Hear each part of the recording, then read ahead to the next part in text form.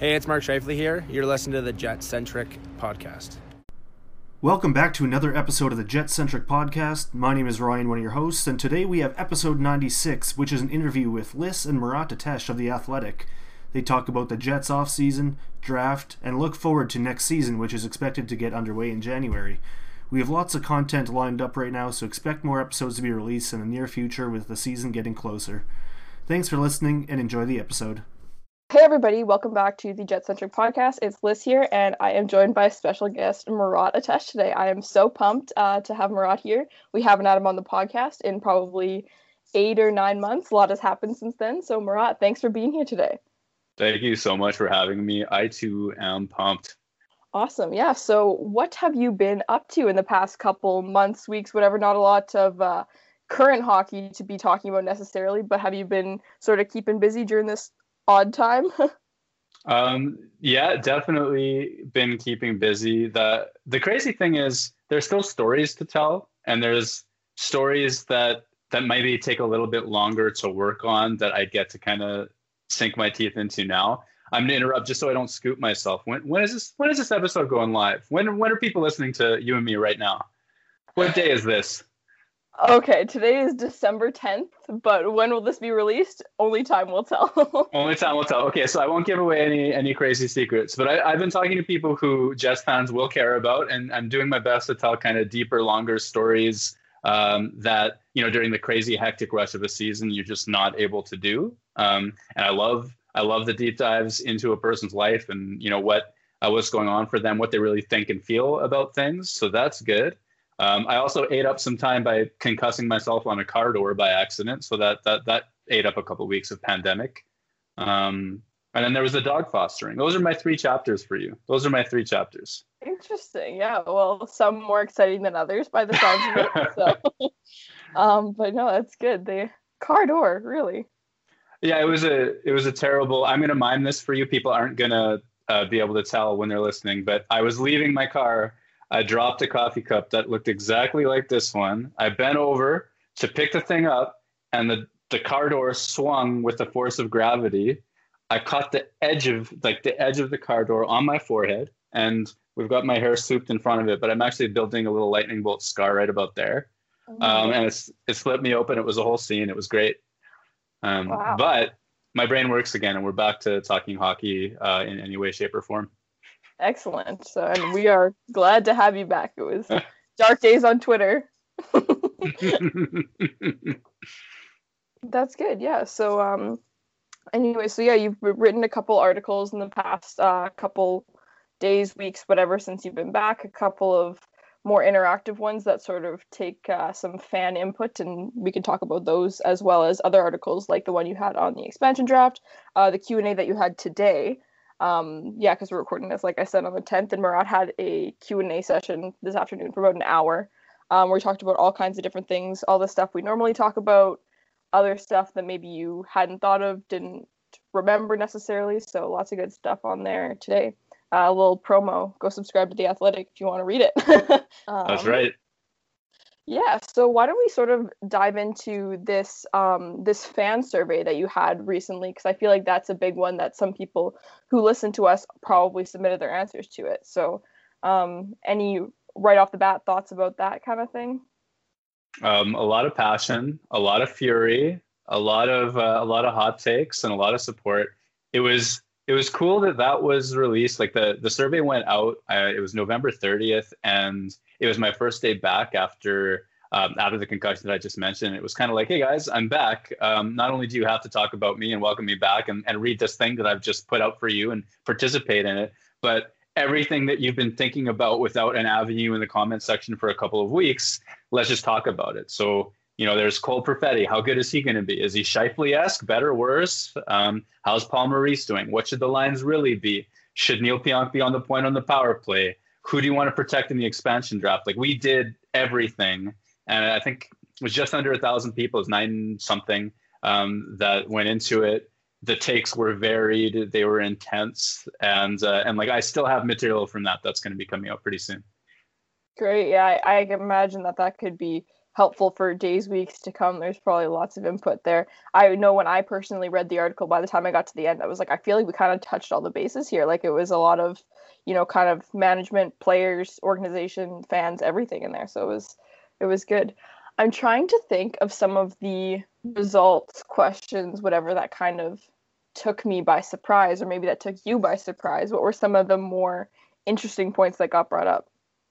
Yeah, I'll go with biggest surprise for me. I don't know how you feel. Maybe it'll make perfect sense to you, but I was surprised that in picking Winnipeg's expansion draft list, Winnipeg was more ready to expose Jack Roslovic than Adam Lowry, who doesn't have a contract for next year. That one kind of makes some sense to me. We can get into why that makes sense. But also Jansen Harkins, who's just brand new to the NHL at the exact same age as Jack Roslovic is, doesn't have the pedigree.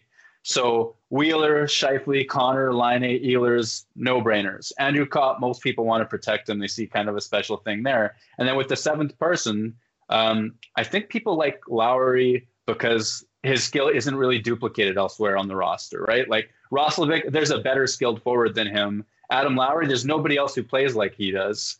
And I thought a young 23-year-old like Roslovic, who has a lot of potential, would be protected over a 27-year-old without a contract.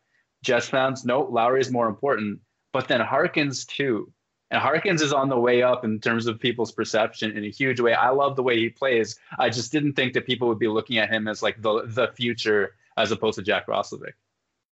Totally, yeah. And I think we had an episode a while ago where one of our guys, Adam, said something that was it was interesting to me. He's like, I don't know why or when we as Jets fans decided that Jack Roslovic has cancer and he needs to be gone, which I feel like is kind of true. People sort of treat him as an expendable whatever, and they're like, oh, they lump him into their trade predictions or whatever. And yeah, I agree. It's kind of an interesting, why is that? I don't know, but I think Adam Lowry has kind of maybe won over some of the people, especially with his dad now being hired. I wonder if they're like, he's staying put kind of thing. I don't know if that has any effect or if people just really love him.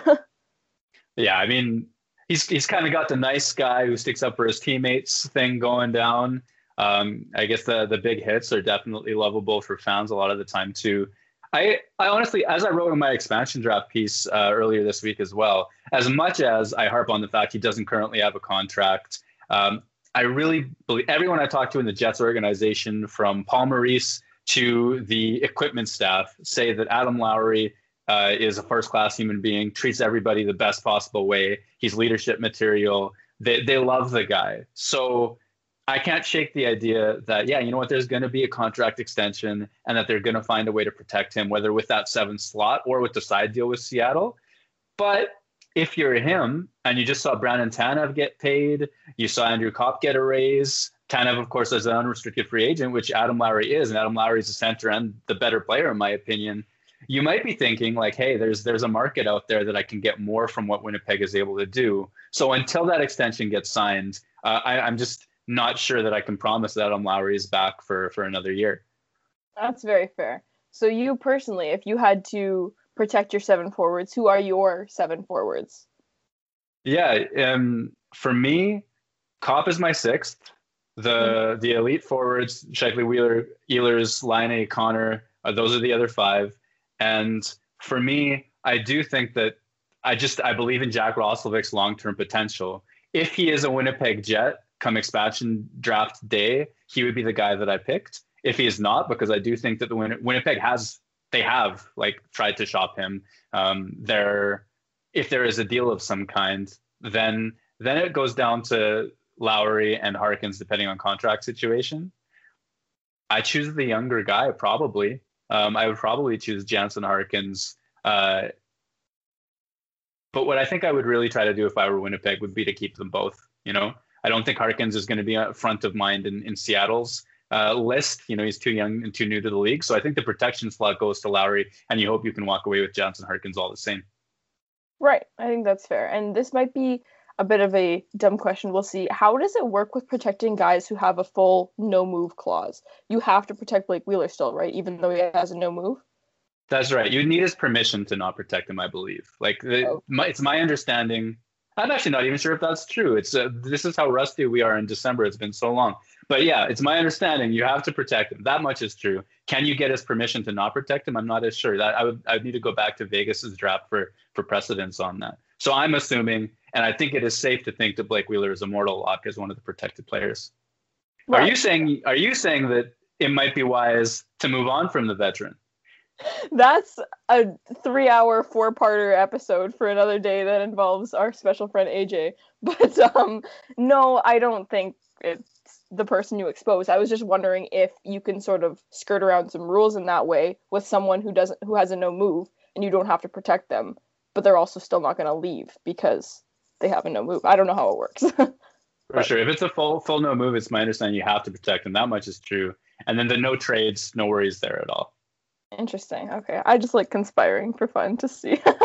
But yeah, so those are all, what's nice about the expansion draft, right, is that it's only guys who have a bit of experience, and you don't have to worry about any of your young guns that we've talked about a bit in your fan survey and your other articles about top Jets prospects right now.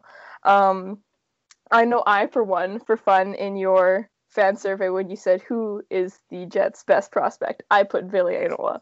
I know it's Cole Perfetti, but I am so excited about some of these young guys in the future they have. Let's touch on that a little bit. Some of those fun guys, where do they fit? What's life going to be like for them in the Jets organization?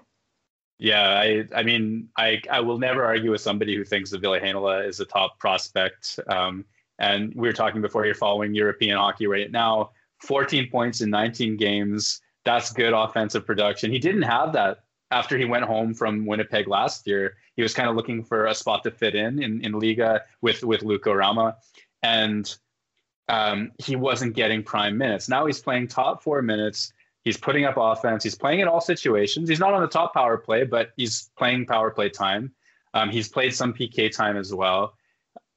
Like I say, the offense is there. The minutes are there. And the possession numbers are there too. Like when Ville Heinola is on the ice, his team plays in the other end of the rink because he's that good at moving the puck. And I think everything that you could want from his development this year is happening. So much so that honestly, I think it would be just fine, assuming that season, the Finland season, is able to restart in January. I think it would be just fine, even though I rate him above, say, Dylan Samberg or Winnipeg's other defensive prospects, if Ville Heinola continue to play out the season in Finland. It is a perfect scenario. He doesn't need to worry about the AHL or other leagues or what's happening. He's got a great spot and a team that's really loving using him as well. So yeah, nothing but love for that player for sure. Totally, yeah, and that's one thing you don't want to do is rush your defenseman either. And I think that's kind of the Josh Morrissey saga as you look at how well he was developed. And then by the time he was a full-time NHL player, he had the experience and he had a good partner and lots of experience already. So that's good. And I love hearing encouraging things about defensemen in our organization. Yeah. At any level. At any level, yeah. But then what about Samberg? I'm not super familiar with the college system. I don't know what their plan is to have a season this year, where Dylan Samberg's plans are. Do you know much about that? So Dylan Samberg won't be playing in college. He's done with that, no matter, COVID, no COVID, whatever the situation is there. And so his options are essentially the Winnipeg Jets or the Manitoba Moose. Depending on who you talk to, and I've talked to scouts, I've talked to reporters who covered him daily, I've talked to scouts inside the organization and far away from it as well. You get really wide range of opinions on how ready Dylan Samberg is. He's a big man. He's a tall tower of a man. He can, at his age as well, he's further along than Ville Heinola would be. And instead of being that really, Ville Heinola is a smaller player, it's really all about his brain and his puck movement. Samberg can do a little bit of everything. He's big enough to shut down plays that way. He's aggressive enough to stop plays in the neutral zone with his skating and by stepping up at the right time. He can move the puck pretty well. It's not like he has a cannon, but he can shoot. He's just pretty good at all of the things. And the question is, how ready is he now? Because it would be so nice. It would be so nice for Winnipeg if they could line him up with Neil Pionk, both Hermantown boys. They see each other at the alumni games. It's a real thing. And that would be a perfect pairing long term. It's just that he might not be ready for a top 4 role.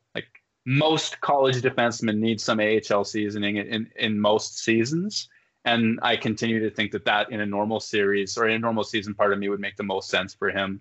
But because things are as they are and the roster sizes might be big, I think it would be easy for Winnipeg to keep him with the big club and work him in. Maybe third pairing some nights, maybe healthy scratch some nights, maybe top four some nights as well, to try to measure his development and not overwhelm him too soon. Right. So you think that in a perfect world, if we had an 82-game October to March season, you would want him to play the next season in the AHL? You think that's what would make the most sense?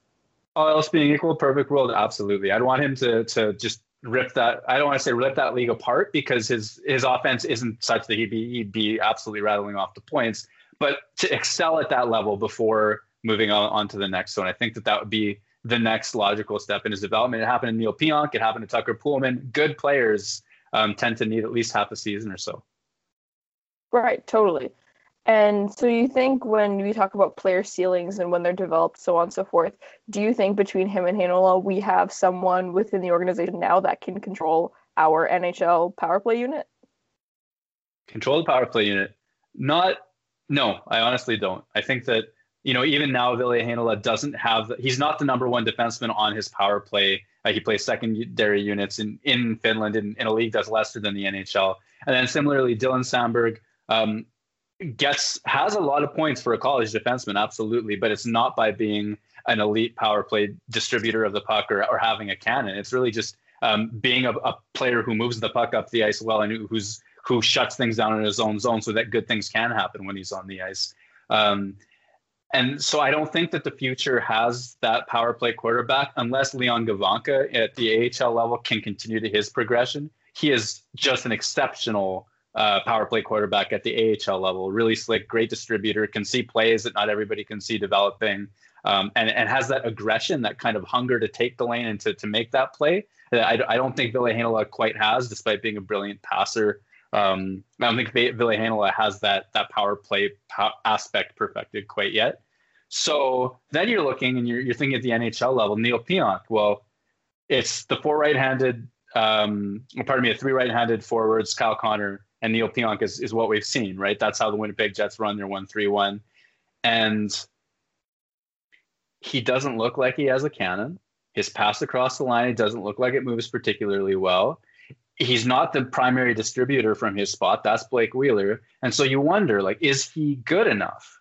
And then you look and you see that in power play points per minute last season, it was Connor McDavid, Leon Draisaitl, David Pastrnak, Mika Zibanejad, and fifth, Neil Pionk. I saw that. What? Every time he touched the puck, something good happened, even though it didn't look like it at all. And so I'm torn. I think there's a lot of puck luck involved in that. I'm thinking that when he floated one on net, Kyle Connor got a tip on it that, you're not necessarily going to see work 10 times out of 10, but I think things worked out in Neil Pionk's favor. Similarly, I think that he was a secondary assist in a lot of situations as well, which might speak to puck luck too. But I'm not willing to say unequivocally that I'm right about that at this stage. This warrants further investigation. What is Neil Pionk doing to be? And it was similar in New York the previous season as well. He was a 5-on-5 mess, so to speak. I mean, everybody was on New York's blue line, and yet he was an elite power play producer for them too. So something works out for him, and I think it's a great case study. Why? What's he doing? Yeah, I don't know how promising those answers will be if we ever got them, but it's interesting. And do you ever think that maybe people are expecting a little bit too much of him to fill maybe the quote-unquote Dustin Byfuglien shoes? People are expecting the power to play to be as good as it once was with someone like that, even a Trouba controlling the point? Or do you think he genuinely just doesn't look good because he just might not be that good? Well, I think that there's two things for me. Yes, 100%. I think people expect a lot of him because Byfuglien put up a lot of points from there. And not only did Byfuglien put up a lot of points from there, but the fact that he had the cannon, whether he's going to score from that range or not, stretch defenses. The penalty killing forwards would move a little bit higher on Dustin Byfuglien than they do at Neil Pionk. And for me, the way that I see it is that by being that threat, Dustin Byfuglien opened up seams that Blake Wheeler could exploit. I personally think that he got more passes through to Mark Scheifele and Patrick Laine before, and I don't have the data for this in front of me or to be able to back this up and tell you I'm 100% right about this, but I think he had a better passing lanes because Byfuglien was Byfuglien, whether he was shooting the puck or not. And I don't think Neil Pionk opens up that same amount of space. There's this crazy, beautiful analytic in basketball called the gravity score. I don't know if you've ever come across this, where you can measure, because there's cameras 360 degrees around like a basketball court, and there's plenty of computer science in the world. So if a guard beats his guy in the NBA and takes a step towards the basket, everybody on the court reacts to that, and help defense comes to that. People come in to try to offer help. You can measure, okay, well, if LeBron beats his guy, players' defenses move all of the way to LeBron. They move a ton because they need to. And if nobody beats their guy, they might not get nearly the same amount of help defense. And you can see like they moved 20 less feet than if it had been LeBron. And basically what I'm saying is if we had a gravity score for Neil Pionk on the power play, I don't think he pulls defenses apart as much as Dustin Byfuglien, say, would have. I think that's a really neat point because I'd never even thought of that, but Byfuglien being a little bit more of a threat and people pulling off, and then you have that lane from Wheeler to Scheifele that worked so well for us a couple of years ago. So that's interesting. Do you think we have any forwards on the team that have that quote unquote, that cannon, that's what you keep calling it, from the point that they could use that could be similar and have a forward quarterback in the power play? I mean, the mind immediately goes to Patrik Laine because he shoots so well. But then it's a numbers game. I mean, he's going to be able to shoot better than Neil Pionk from the blue line. And so he'll probably score a little bit more. But nobody can shoot like he can from the top of the circle. So you're going to lose goals that way as well. So I think that by moving him away from that kind of prime spot that he's in, you probably lose more than you gain. I don't know. You'd have to see it out. What I really would like to see, and I think that Winnipeg, or at least Paul Maurice, has acknowledged to me that offense is more of a systemic issue than defense is right now. And I sincerely agree with that. I think Winnipeg's forwards not creating chances at an elite level last year was the lesser talked about story. That's probably more important going forward because I think the defense will get better personnel wise. All to say, there's room for offensive tweaks. And I think what the best power plays are doing in the NHL right now is they're not dependent on one shooter. Like Patrik Laine in Winnipeg's power play, he's a shooter and that's it. Mark Scheifele in the slot, he's pretty much a shooter and that's it. But if you look at Tampa Bay, Toronto, Edmonton, some of the elite chance-generating power plays, players, when they receive the puck, they're passing threats or they're shooting threats. And it's not about exploiting this one option, the shooter, so much as moving the puck around, generating redirections, finding different routes to move that puck into the middle. And I think what I would like more than shuffling guys around Winnipeg's 1-3-1 is systemic changes that prioritize different types of chance generation. And so is there a guy for that? I think that's a systems thing. I would also, to end this monologue on Winnipeg's power play, sorry, I've been talking for a mile. You need to find a way to get Nick Ehlers involved. And I have no problem if it's a 5-forward power play. Those zone entries will be worth it. He's a great shooter and a great passer as well. Winnipeg's second power play unit has been good as long as he's been on it as well. So I think that there's lots of room to get a little bit more out of Winnipeg's already pretty good power play. Yeah, I totally agree. I think, those are very encouraging points as well too. I think yes, having a systemic problem is not ideal. Whereas personnel change, it's like, oh, just get someone new kind of thing. But yes, like having that power play we have right now that isn't the worst in the entire league, and you still have Nick Ehlers who's not even on it, just means that it can get even better, right? So that's kind of encouraging, I guess, if you want to look for some more positive points to take from that. But no, it's good. Those 5 forwards, I saw on your Q&A today, you had someone was asking you about their, I don't know if this is the exact term they used, but like basically their defensive ceilings. And I thought that was a really interesting point someone made, and it was like, is this a coaching issue, or is this just simply you have guys who maybe aren't that defensively skilled and or knowledgeable? Yeah, so if I remember, the question was, well, hey, there's valid criticism about the defensive impact of a lot of Winnipeg star forwards. So Mark Scheifele, for sure, this is emerging over the last year or so. His defensive metrics look bad. And whenever I say that, people are like, well, you just have to watch. Well, I have a library of clips, and they make their way into my pieces as well. You can watch him lose his guy on a back check. You can watch Mark Scheifele be out of position. And then similarly, and I don't think people hold these guys in quite as high of an esteem, but Kyle Connor, Patrick Laine, I think those would be the key ones that you're thinking of. Then the user also, or the subscriber also mentioned Jack Roslovic as a defensive issue, let's say. And the question was, well, if all of these star forwards struggle defensively, does that say something about the coach? And I'm torn on that. Like I can give you a much more three-dimensional answer because we're just having a conversation than I really felt in the hurried speed of that Q&A I was able to give.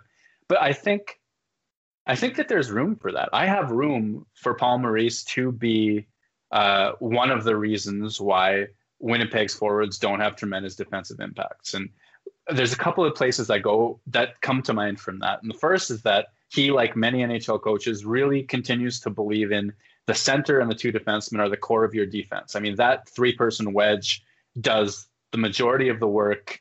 And I think the amount of responsibility given to wingers a lot of the time continues to be a lot less. There are some defenses in the NHL where if a winger is the first person back, they take that center's role. Mark Stone used to do it in Ottawa. Mark Stone played with two rookies and had great defensive results because he was always the first guy back, played essentially a center's role. So there's an example of a winger having a good defensive role or impact. And there's also different thresholds at which a winger is meant to help when things get broken down in a zone as well. Some coaches want it sooner, some coaches want it later. I just think that there's more room in Winnipeg for all five people to be involved on the defensive side of the puck. So that's just a personal opinion. I don't know if I can, lay out the math that proves that I'm right there. The other thing is that I've talked to Paul Maurice about Kyle Connor specifically. And Paul Maurice told me that, he believes Kyle Connor is such a fast player. He has a great stick and he never shorts a back check. That's the quote. Never shorts a back check. And, you can run yourself through the video and he is a really speedy player, but there are times he's not in the proper position. He's not a big player. He's not winning battles or shutting things down. If he does come back and he's the first forward back and in the slot or something like that, it's not a guarantee he's going to win that stick or win the body position to stop that scoring chance. And yet he's still a star player and deserves to be because his offense is so good. I guess what I'm trying to say is I felt like I was being sold on this elite defensive player when I didn't see one, and I still don't see one. I see a great hockey player, but I don't know how you sell that that's a strength of his. He's not a Selke candidate, let's say. And maybe, just maybe, if Paul Maurice walks away, and he's not just trying to sell me on it, but he deeply believes that Kyle Connor is like an above average to excellent defensive forward in the NHL, then maybe the standard isn't high enough. And I have time for that. I absolutely have time for that. I also have time for the fact that he knows what he's talking about way more than I do. He predicted Adam Lowry's rise before any of the analytics or anything else did as well, right? So these guys do know what they're talking about a lot of the time, even if I'm looking at it now and being like, I just don't see it. Yeah, totally. And I think, it's interesting.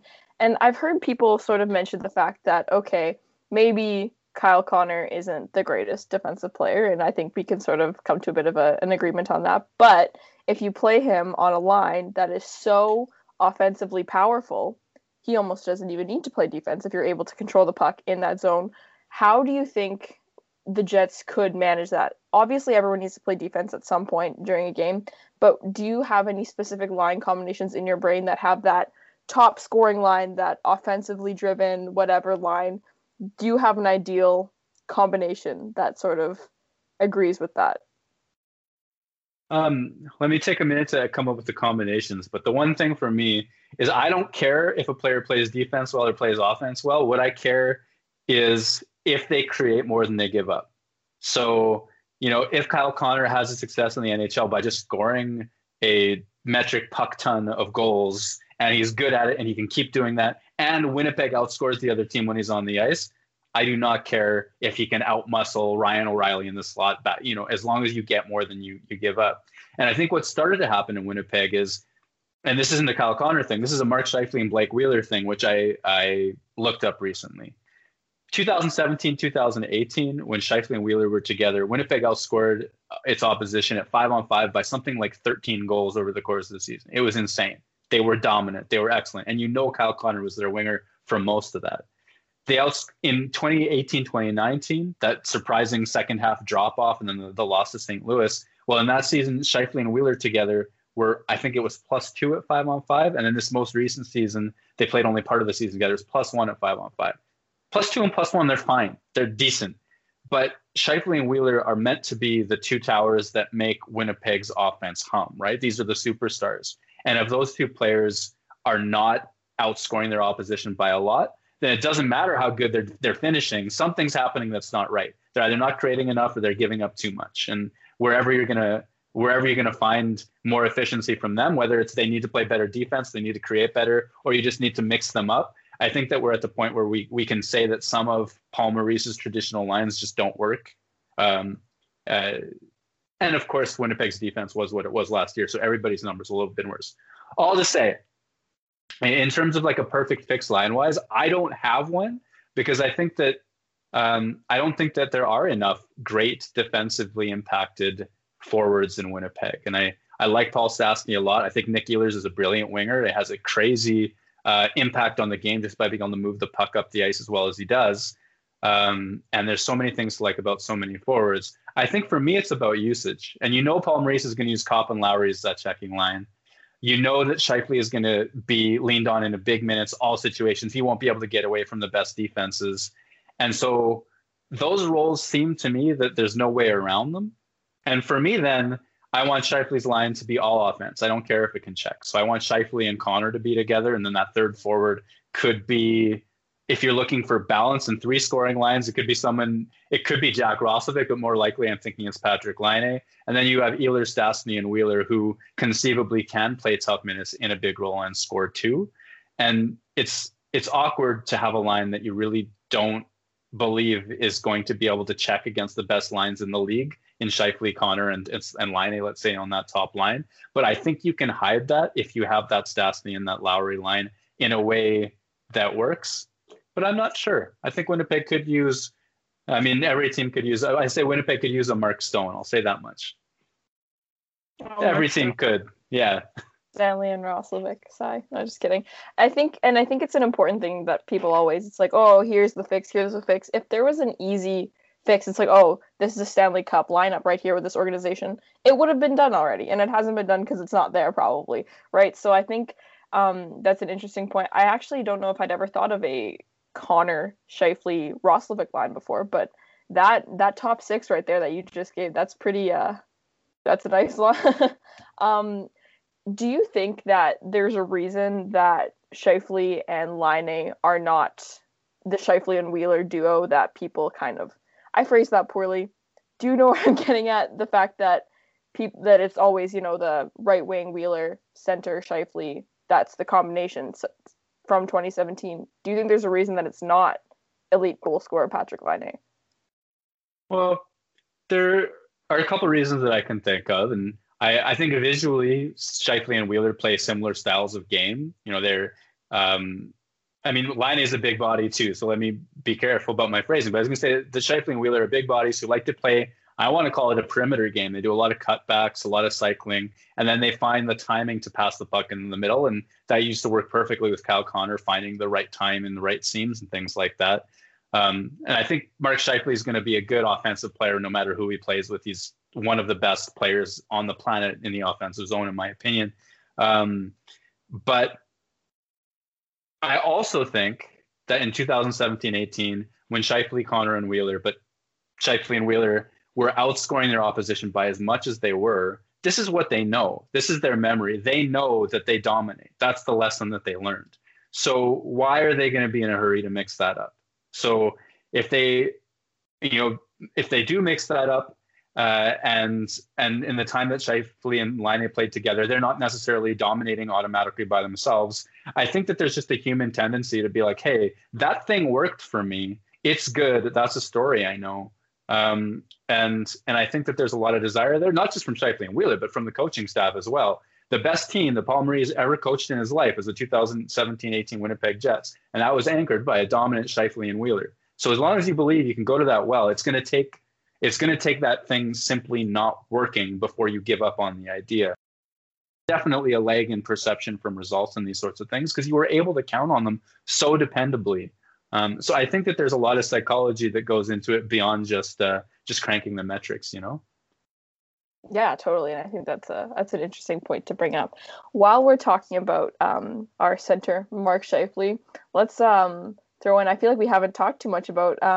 We haven't even had you on the podcast since we got a new center in Cole Perfetti in the draft. Walk me through that draft and kind of how you feel about our big guy that we got at number 10, and then the rest of the picks that maybe are not as encouraging, or maybe to you they are. I don't know. I'm not an expert, and you are more so than I am. So what's kind of your draft recap perspective? I know it's been a while, but yeah. My opinion, first and foremost, if you get a big win with your first round pick, as I believe Winnipeg did with Cole Perfetti, the draft is generally a success, right?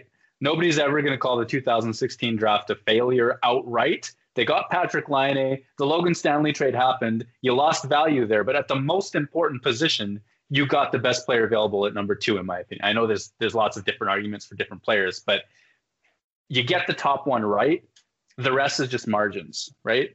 That's how I see it. If you look at a draft value curve, the value is more intense up top, and then it's exponential. You'll lose value like in an awful hurry. So for me, that first pick is the most important by far. I think that the draft broke just right. I think that Winnipeg got very fortunate that Cole Perfetti was available.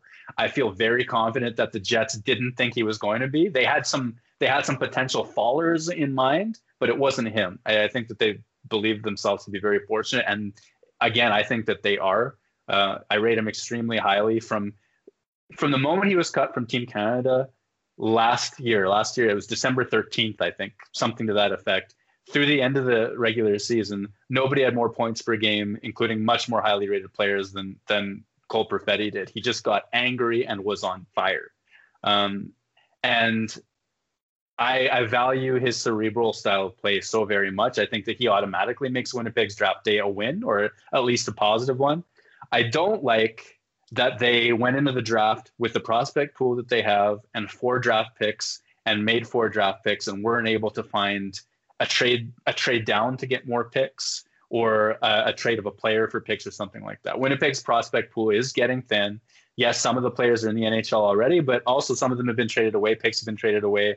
And I think Winnipeg needs to restock in a really big way. I don't think that they didn't get the volume, that's for sure, even if they got the quality in Perfetti. Daniel Torgerson, Anton Johansson, Tyrell Bauer. I actually like all of those players in the ranges that they were taken at.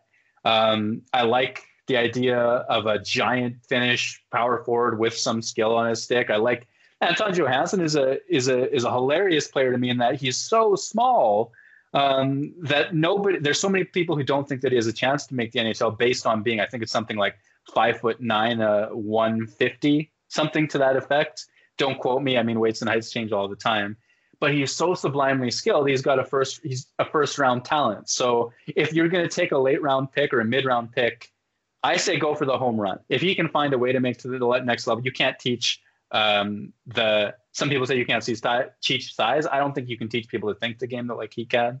But I have to admit that my opinion on all 3 of those guys is just me aggregating things that I've read from our Corey Pronman or Scott Wheeler or Bob McKenzie or otherwise. So it's not as though, and then from talking to scouts since then, now, tell me about the player, tell me about that. I can't tell you I have a brilliant insight on, end of draft pick Tyrell Bauer. Other than that, I know that some people like him to succeed if he gets into a different situation, kind of deal. Right. I trailed off. I want to give you better than that, but that's my thought on the draft. No, yeah, and I think that's interesting too, because people often talk about that 2015 draft and all those guys we got from there, but they're all 23, 24 years old now. So you're right, the prospect pool is, it's getting a little thinner in there. So when you only get 4 picks, it's maybe, even if they're good, that's an interesting point that you brought up about that, because it's quality but not quantity, maybe, and the quality's so to begin with. So I don't know, and that was pretty special when they got Cheryl to do announcing the number 10 pick. I thought that was a really great move, and it was a really nice way to sort of feel good about the organization on that day. Yeah, absolutely. Crystal Hawerchuk. I just Crystal. Oh my god, I said Cheryl. I mean, there are some legendary Winnipeg Cheryls as well, but I just like the the touch by the organization on that one was very classy. And actually, in the summer too, I mean, you hear Mark Chipman talk, and I think this is one thing that they've quietly done well is legacy. You know, Mark Chipman said even long before this, Dale Hawerchuk was going to be the one who got the statue first. And you can look back at some great Winnipeg Jets hockey players throughout history that could have been that person based on contracts signed, points, goals, all that sort of thing. But Dale Hawerchuk was the quintessential Winnipeg Jet in terms of his production, but also his persona, I guess is what I want to say, and his passion and all of those sorts of things. So not only do I think that they got it right by having Crystal kind of announce the pick at 10, I think that focusing on Hawerchuk's legacy as being that person that you celebrate instead of, I won't even get into the instead of, but there's just such a clean, celebratable legacy that Dale Hawerchuk has. I think Winnipeg has treated that situation as well as you could possibly get so far. That's good. Yeah, no, I agree.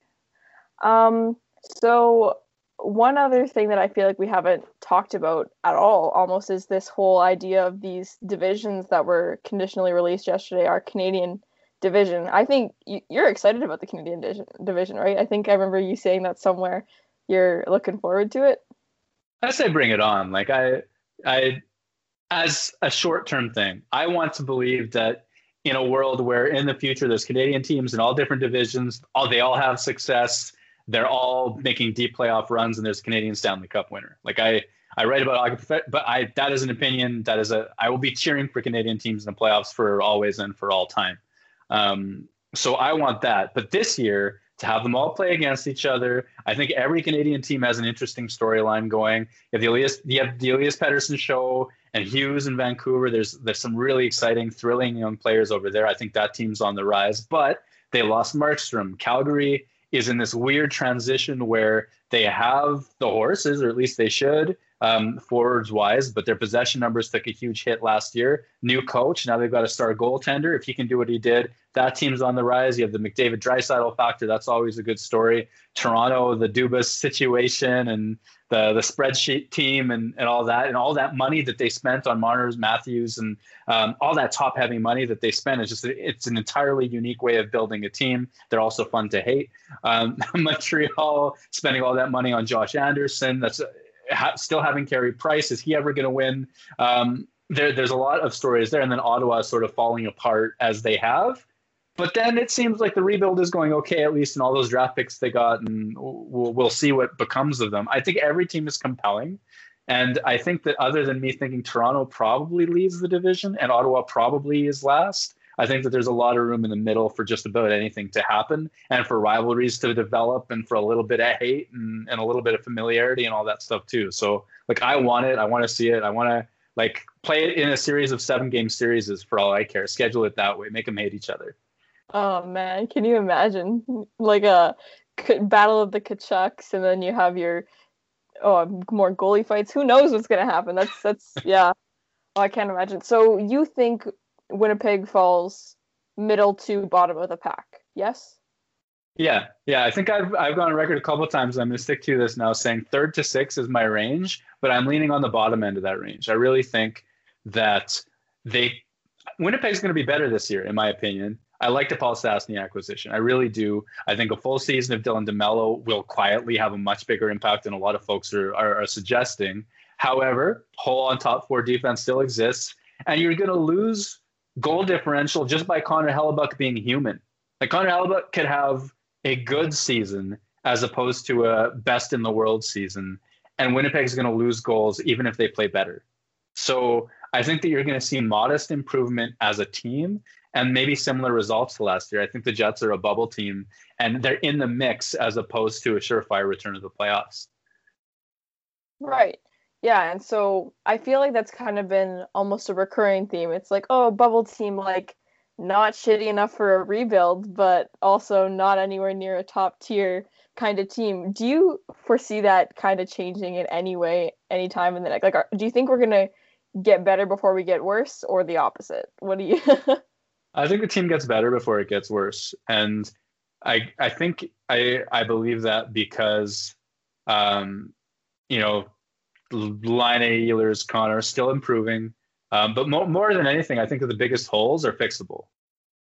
That top four defenseman slot, okay, a year from now, you have Heinola and Sandberg a step ahead of where they are now. And I genuinely believe, you can't predict how prospects go with perfection, but I genuinely believe both of them have it in them to be a top four defenseman someday.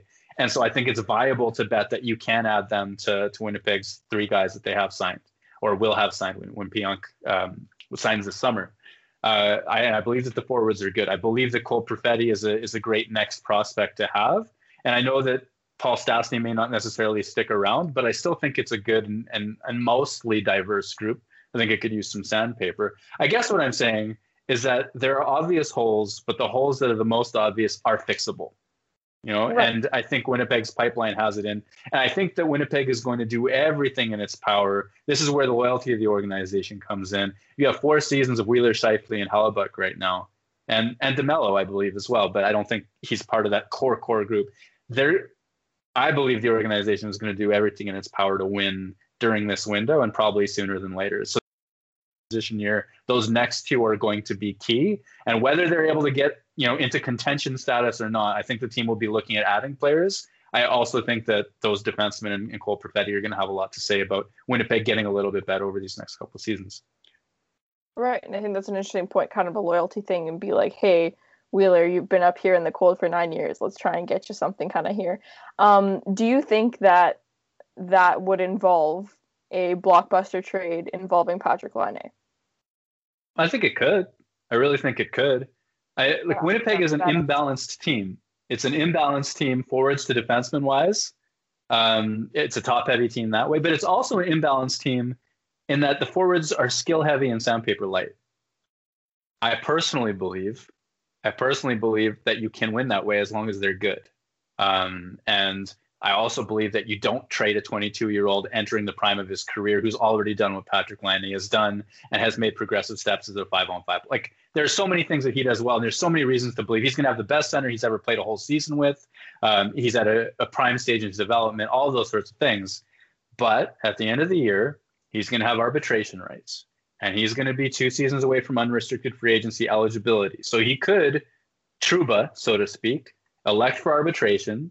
Winnipeg would then have to choose 2 years or 1 year. They're not going to choose 2 years to walk him right to unrestricted free agency, so they'll choose 1 year. And then that means not this summer, but next, he'll need a new contract and be 1 year away from unrestricted free agency.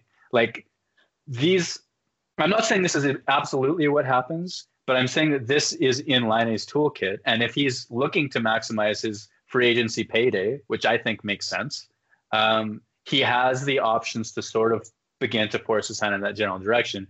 And if you're Kevin Cheveldayoff and you think that that's happening, then you have to explore the trade and you have to explore the trade market, even if you know it's going to suck. So I think that Patrik Laine plays in Winnipeg this year. I don't think that it's all BS that these rumors are existing. I think that there's something to that. And I think that once we get to kind of summer and whether he elects for arbitration, whether there's a long-term deal, that's when I think we're going to get resolution. Because Winnipeg's going to need to make up its mind and probably won't appreciate being painted into a corner like they were with Trouba. Right. The point you bring up too, because it's almost like deja vu when you get your, very talented player that is not maybe wanting to, for whatever reason, that's maybe none of our business, to be here, and then you kind of feel your hand was forced when you make the trade, and maybe you don't maximize the value. And someone like Patrik Laine, that's like a Trouba trade on steroids, right? Like your value from that is going to be huge if it ever comes to that. So interesting, and only time will tell, I guess. But even if he loves Winnipeg, the restricted free agency, just get paid more while being here. Like everything, the incentive is there, I think, to maximize your payday if you're Patrik Laine. Yeah, totally. And especially when a maximized payday for you is over $10 million. Look for it, I guess, right? So no, it's interesting, and I think there's all kinds of, I feel like you're right, like there's probably some legs to this rumor, but I also feel like when there's no hockey going on, people like to speculate a lot about what's going on and sort of make things, maybe bigger than they are, or kind of choose what they want to highlight. So while there has been kind of no hockey, what sort of stories have you been focusing on telling that maybe you either don't have time to do during the season, or maybe that are kind of coming to the surface now that people are looking for things? Like, what sort of stuff have you been talking about or thinking about talking about soon without any spoilers? So Yeah, I mean, the one that's out that that I really felt like spoke to the heart was a story about Neil Pionk getting involved with an organization in the States that helps fund youth hockey for people of color with financial needs. And what the program does is it looks at some fairly high end young players, like children's age players who are playing really well, and funds their entry into whether it was hockey programs or really high end secondary schools, like private schools, essentially. Thinking that even if this player doesn't go on to an NHL career or an AHL career or whatever, as long as they can get through a really good high school, then there's good post-secondary in their future, and likely a sustainable long-term income at the end of that. I mean, I think that's the goal. And so Neil Pionk got involved with that organization this summer, and not only contributed a little bit of money to help a kid continue with his minor hockey programs with the hopes of getting into a really nice high school, but he's also began to serve as a bit of a mentor. And there's a relationship building between Neil Pionk and a young man named Braden Howard, which is just really sweet. This kid is a phenomenal human being. Like, he volunteers at a is it a nursing home or a nun's nursing home, and reads bingos to elderly people. Like, it's the kid is just a sweetheart through and through, and also a defenseman and talented. And so Neil Pionk's begun this relationship. So those are things that in the middle of a long season where you're talking about games and production and all that sort of stuff all the time, you don't get a chance to sink into. And I love being able to tell that one. That's really special. I don't know if I even knew that one. That's really cute. And I think it sort of shows character of our players that, not everything's always about hockey, and you can sort of look at the person and, be a fan of them as well as be a fan of the player. So that's really cool. Mm-hmm. So World Junior Camp is starting back up, I think, this week. Sometime, maybe it has already. And Cole Perfetti, did you happen to catch any of those World Junior games in the past, whatever, I guess it's been a month now since they played, and have you watched him at all in the World Junior Selection Camp games? So it began while I was 100% off screens rehabbing concussion stuff, but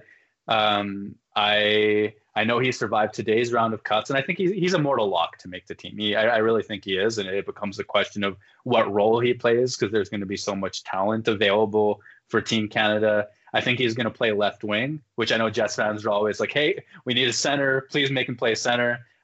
He split time in Saginaw between left wing and center even last season, so there's a little bit of both to his game. And I know even last night there was a Team Red versus Team White exhibition game. I didn't catch any of that. So I have no fresh eyes on Cole Perfetti at Canada's camp, other than knowing from some observers that he's a mortal lock to make that team, and hopefully we get to see him play at a really elite level.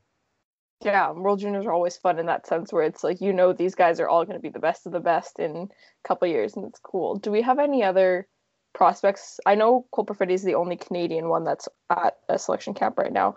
I don't know how the other countries are doing their whatever. Do we have any other guys who are eligible and or locks on making their country's teams? I would say Ville Heinola for sure. It's hard to believe he's just 19 years old still, so he's I would say a lock on Finland's team. And then Henri Nikkanen, I think, is a really good bet, but not a guarantee to make Finland's team either. He was thought of as a first-round talent heading into the 2019 draft. He'd had some crazy good international tournaments at the under-18, under-17 levels, I believe, and got onto a lot of teams' radar, but he missed most of that season injured. He came back, played a full year last year after the Jets drafted him, dominated against junior-aged players in Finland, didn't have as much success against men in Liga, and now he's doing it kind of again, and he's just taking another step. So I think Henri Nikkanen should be able to create some offense for Finland too. But Finland's program is so good right now, I'm not sure where he slots into it from, in a depth capacity. Interesting. Yeah, no, that's good. I haven't heard too much about him, so that's neat that you have a little bit of insight there on that. But so anyways, I feel like that kind of covers a lot of the subjects that I had written down. Is there anything new going on with you that you kind of want to share with everybody? I know a lot of our listeners are big fans of yours, and they're always keen to hear some of the things that you've been up to. Anything new and interesting, dog or not related? Oh dear, what do I tell you? I've been remarkably pandemic lucky. I think I have to admit to the world that I've had a roof over my head. My bubble is one person, and it's been a great situation. My family's all healthy and well. All those sorts of things. All the key aspects are there. And yeah, what crazy updates can I share with you? I'm not sure. I wish I had something. I wish I had a nice story to tell you right now. But yeah, life is good. And when I will say this, actually, if I could take an opportunity, when I came back to Twitter and to The Athletic just after the concussion thing, there were just so many warm messages that, like, I don't think I've ever been more conscious of the fact that I write for a community, or there's like a community of Jets folks. And like during these times, that sort of like day-to-day music of like, okay, you log on, there's a conversation of some kind is weirdly restorative. Like I get energy from that. The fact that exists is a good thing, even when it goes sour some days or whatever. So thank you, I guess. You asked me how I am. Thank you is the answer. Oh, that's good. And I think, yeah, people, they enjoy to hear it. I feel like there's a reason that people had a lot of nice things to say when you came back, and it's because you're good at what you do and you're kind with what you do, and I think people really appreciate that, so they're glad to have you back on a Twitter feed that can sometimes be a little negative, as you said. So thank you. It's so warm. It's so warm. That's good. Well, thank you so much for taking the time out of your day to come and speak with me today. I had a great time. Love learning new things from people who know so much, so it was really awesome, and I think we got some good information, and people will be happy to hear some things from you. So thank you so much.